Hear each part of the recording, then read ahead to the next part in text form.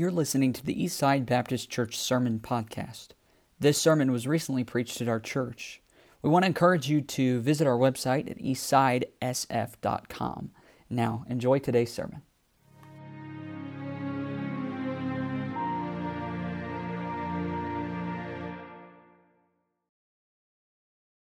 Good to see you all here this evening. If I can be perfectly honest with you, I've been really glad for the opportunities that I've had so far that Pastor has given me to come and preach up here to you all. I was actually chatting with Brother Chad out in the foyer before the service, and good to have them back, by the way. Glad that they're back. The Lord kept them safe on their trip. But anyways, just talking to him, he said, man, by the time you get back to college, you'll have this in the bag. And I'm thinking, no. It's not even getting up and standing in front of people that's necessarily the bother, but there's always that fear in the back of your head that you're going to do what those people on the Family Feud sometimes do, and they'll say something completely off the wall, and they'll have no idea what they said. And that's probably the biggest thing that's running through my mind right now is please don't say anything that doesn't make any sense, because if you all come up to me and say, did you really say that? I'm not going to know, and I'm going to say, yeah, of course I did. So please bear with me if that happens. But anyways, it's given me that kind of gives me a new appreciation, though, for what Pastor does. The more that I do this, the more I appreciate the lengths our pastor goes to prepare for these sermons, to make sure that everything is in order, that he has something to give to us every week, because it's not easy, having that responsibility to not only take the Bible and take a truth out of it, but to apply it in its context and to a way that people can understand. And and he has to do that 3 times a week for the rest of his life, foreseeably.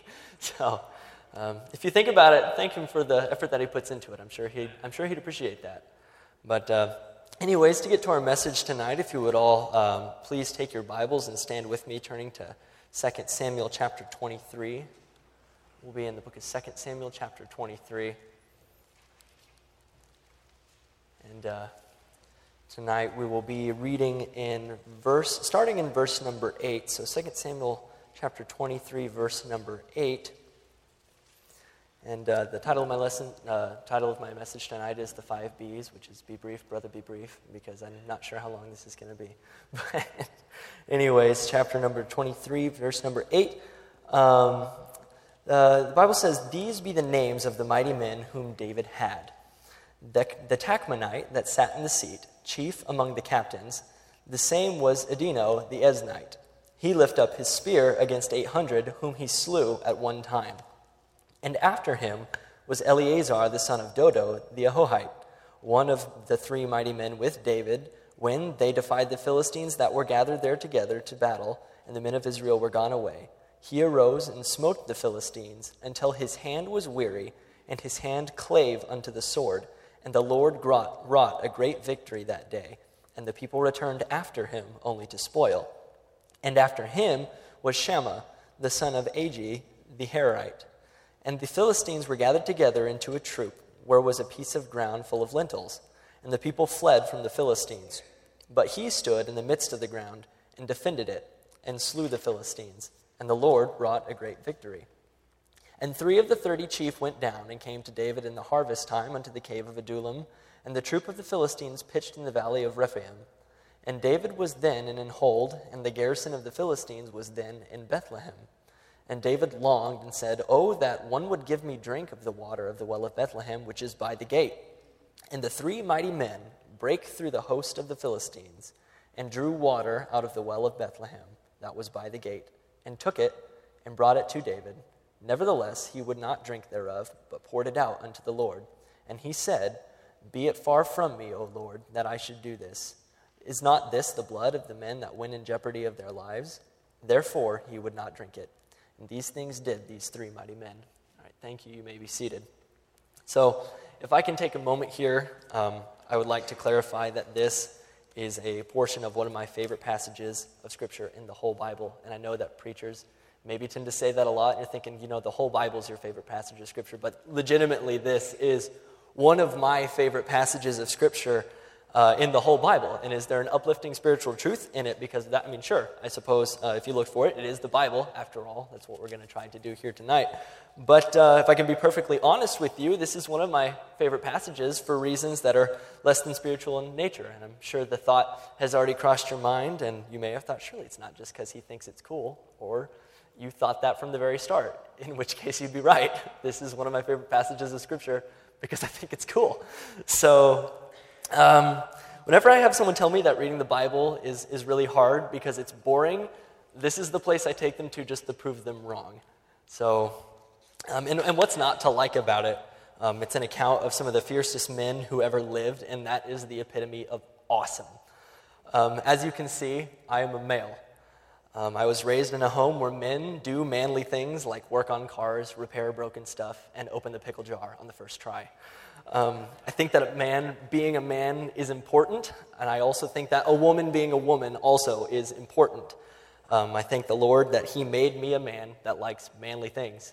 I also thank the Lord that there's a woman out there who he's brought along that he's been preparing for me who likes woman things. I'm glad that I have a manly dad and a womanly mom, and I could go on with that list of thankful for that distinction there. And the passage of this scripture is manly. So sorry, ladies, I'm going to go into guy mode for a little bit as I try to talk to this, but I'll try to make it relevant in the end. So bear with me. But being a male, I would say each and every one of us as men aspire to achieve that defining level of manliness that we see. We have everyone that we look at and we say, man, that is a man right there. Like, I want to emulate that. And there's many different qualities, I think, in Scripture that outline what it means to be manly, all the different attributes of manliness. There's different ones in Scripture, but in the instance of this passage, I think we're going to talk about the simple quality of might.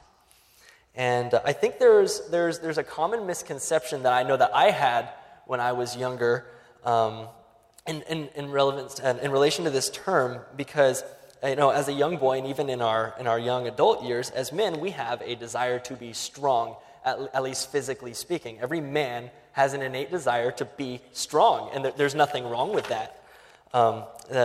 Strength doesn't necessarily reflect quality of character, as professional athletes remind us on a fairly consistent basis. But it's an attribute that, when you think about it, strength is associated with manliness. And when you were young, your dad was the strongest man alive. There was no contest about that. And likewise, as a dad, you want your kids to eat their greens and drink their milk and be active so they grow up to be, as the phrase goes, big and strong.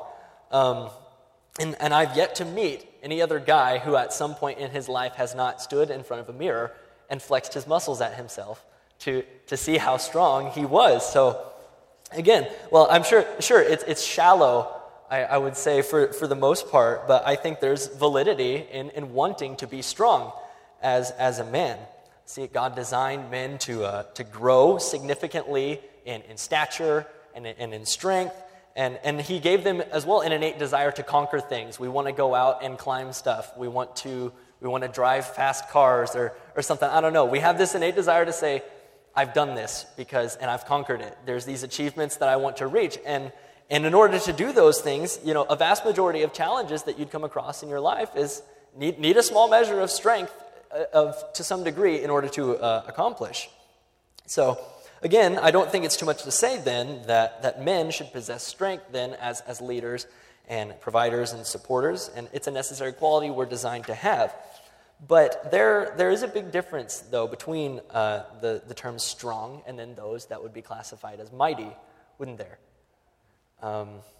It's not a common word that we really use to describe people as individuals anymore. We might say, well, a country has a mighty military force or something, but I don't think as of late I've heard anyone as a specific person be referred to as mighty. And so what's the difference? And looking at the definitions of just the English words, there doesn't appear on the surface to be that much of a difference in definitions, but I mean, if you just use them in a sentence, you can kind of tell mighty carries a different sense than strong does.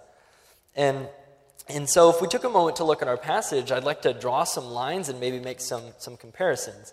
So first we need to recognize that this is not a part of Scripture where it's just some story being told for the sake of elaborating on another point, this is a portion of the scripture that is a statement of fact. This is an account written within the book of 2 Samuel, which to the Hebrew people would have been listed or a part of the group of the books of the kings.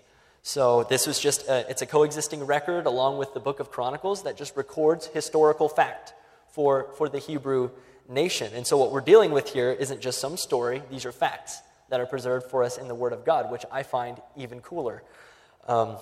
So we have this first man here who is given as someone who has slain 800 men with a spear within a single battle. First of all, that's absolutely insane. Even in terms of physical strength, I enjoy being rough. I enjoy rough and tumbling and stuff. Like I said, we grew up in a household where wrestling and roughhousing around, that was okay. We were encouraged to do that because that's what boys do. But even your professional combatants would say, that's ridiculous. 800 people at one time is absolutely ridiculous. And any health and fitness professionals would say that having a level of strength that would allow you to do that is impossible. It cannot be done.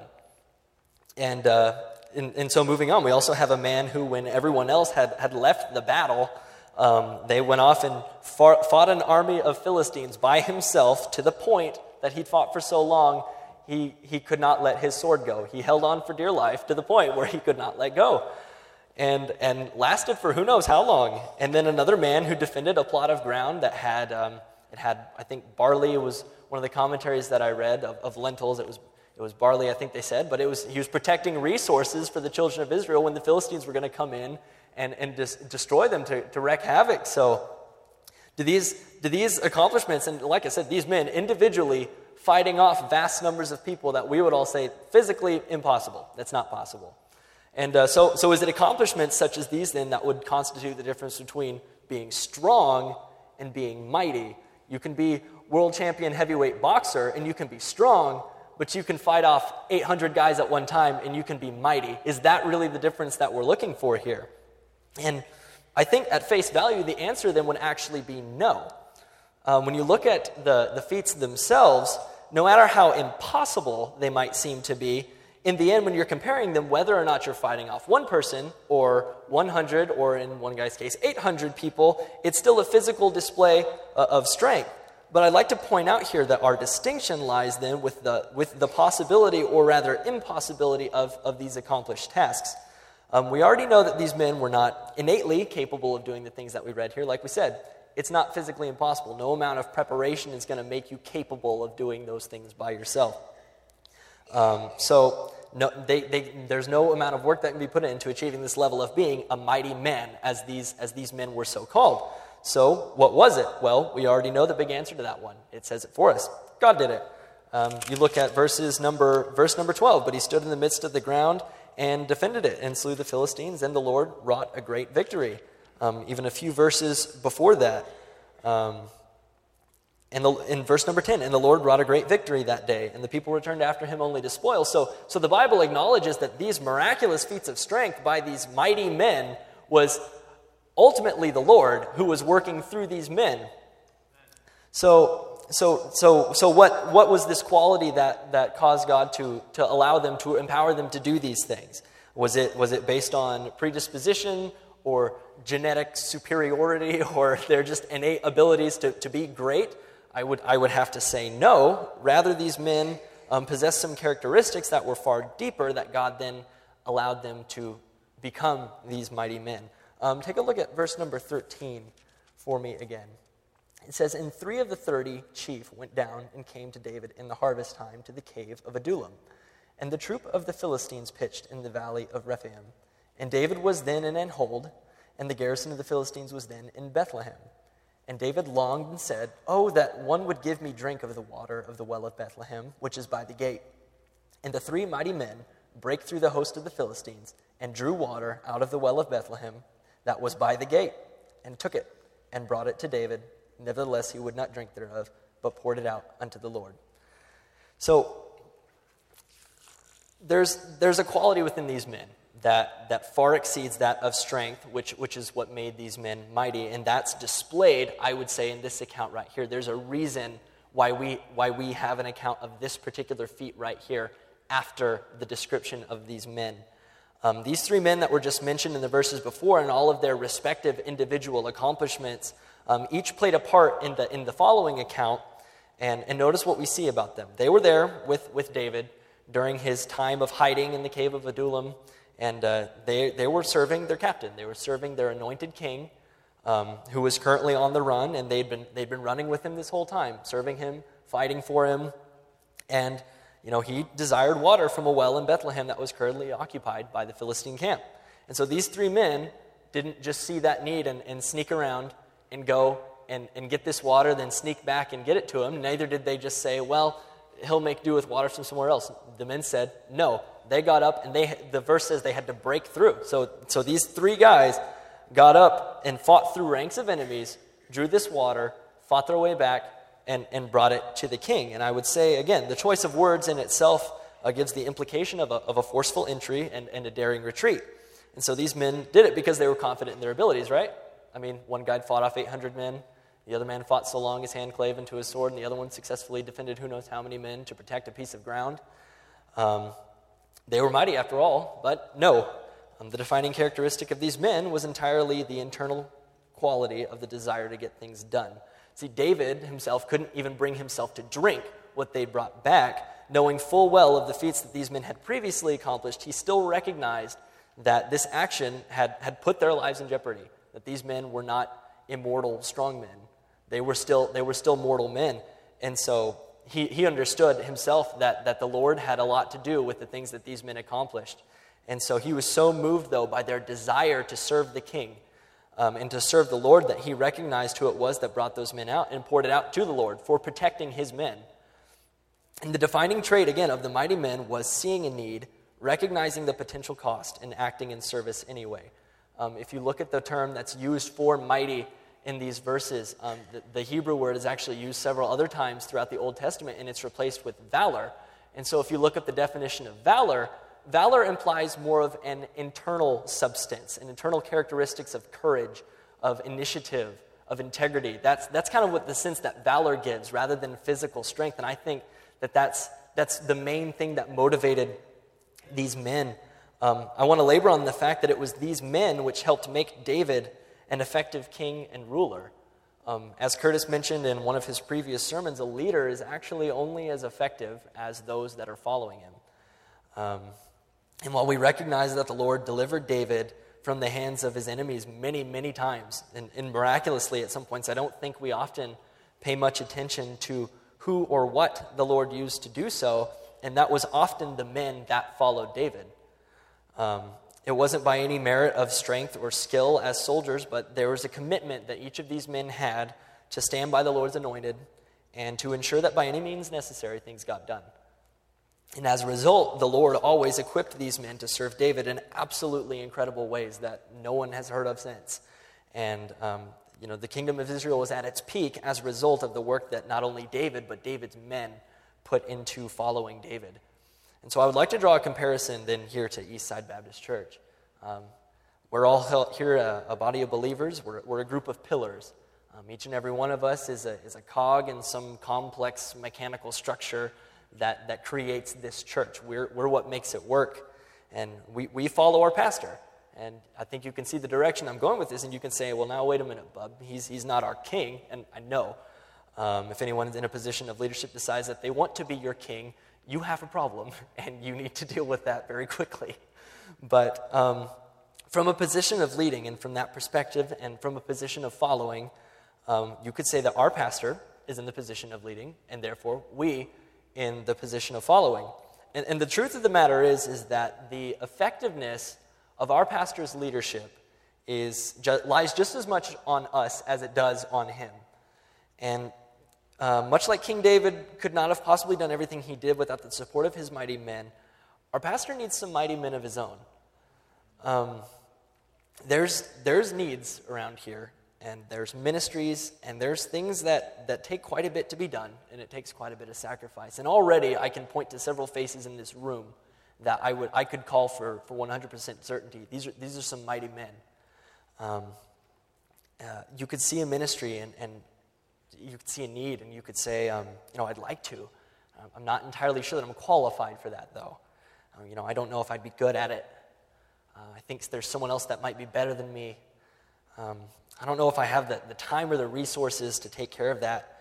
And I want to draw to attention that the mighty men, back when they were serving King David, probably asked themselves the same questions. We have this tendency to rationalize within ourselves, okay, am I really the right person to get this job done? And, even if the task seemed impossible, though, the defining trait of these men was that they saw the need, saw the cost, and they rolled their sleeves up anyway, and they got to work. They didn't do it because it was feasible or because it just happened to work out. They fought in battles because the Lord put them in a position to support their leadership, and they were going to do it. In church, we're responsible for helping this church grow into what it needs to be. Our pastor is our leadership, but we need some mighty men and women, both, who are going to stand up and take the initiative to get things done. Maybe you carry a burden for people in the prison ministry. That ministry could use more people to help.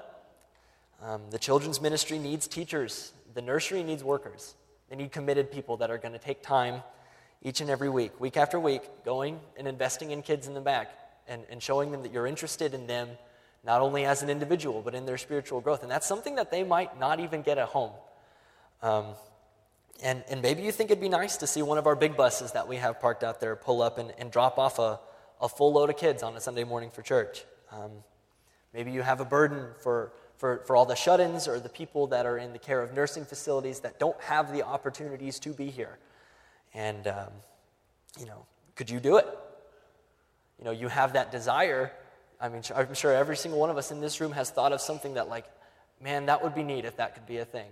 But then we start rationalizing within ourselves and say, well, man, I hope that gets taken care of sometime soon. Well, why not you? Dare I say it, but friend, that's the main difference between the mighty and everybody else. The thing about strength and resources and predispositions and having enough time and all the other things that you could possibly factor into it is that they're limited. Everyone each has their own limit, and those limits are different. I'll make that exception. Everyone has different amounts of each, but it all runs out at some point. Same for our three mighty men. They could have been big, strong, battle-hardened, and the fiercest warriors alive. We don't know many details about them, but they very well could have been the best of the best. But that's not the quality that we're drawn to, because at some point that strength would have run out. In the end, even the passage recognized that it was God that helped them accomplish those needs. It was God that gave them the strength and the capacity to see those things through to the end. They could have looked way out across the field of the Philistines when they were going to go get that water and think, man, it's just water. That's not worth it. But, I wouldn't have blamed them. But their response to the need was, the king wants that water, so I'm going to go get him that water. And they went and they did it. And that dedication, that drive that they had to serve the king was blessed by the Lord. And to see him ultimately get the glory for that victory was the outcome. Those are the kind of people that we need. Well, I'm not sure I know how to work with inmates. I'm not sure I have the time to drive out to a nursing facility to make visits. I don't know if I'd be able to handle driving kids around or handle corralling children in a classroom. I don't know if I'm cut out for that. Again, that list goes on when we make attempts to rationalize these things. But whatever it may be, I'm not sure if this is possible for me, but the work of the Lord needs it to be done. And that's the responsibility of a mighty man. That's the response of a mighty man. Ladies, that's the response of a mighty woman. Having dedication, vision, and a desire to see this church become everything that the Lord wants it to be would be the desire of a mighty man or a mighty woman. And we're about to go into our prayer time tonight, and I thank you very much. But if you would, take some time maybe to consider, is there a burden that you have? Do you notice a need around here that maybe someone else is trying to uphold on their own, but they might be struggling with it, and you have the resources to provide that help, or you just feel led to provide that help? You might not even know if you can provide the adequate help that you need, but the church needs people that'll stand up and say, quite frankly, I don't know what it's going to take from me. I don't know what they're going to expect out of me, but it needs to get up and get done. And so I'm going to get up and go do it. So just take a minute to think about maybe some of the things that you've seen. Is there areas, or can you increase your capacities? Would you classify yourself as a mighty man or as a mighty woman? Take some time to pray and ask the Lord to help you and see some of those things. And again, thank you very much for your attention tonight. I'm going to close this in prayer right now, and then we'll have a bit of our prayer time, and then Brother Ken will come and close us again. So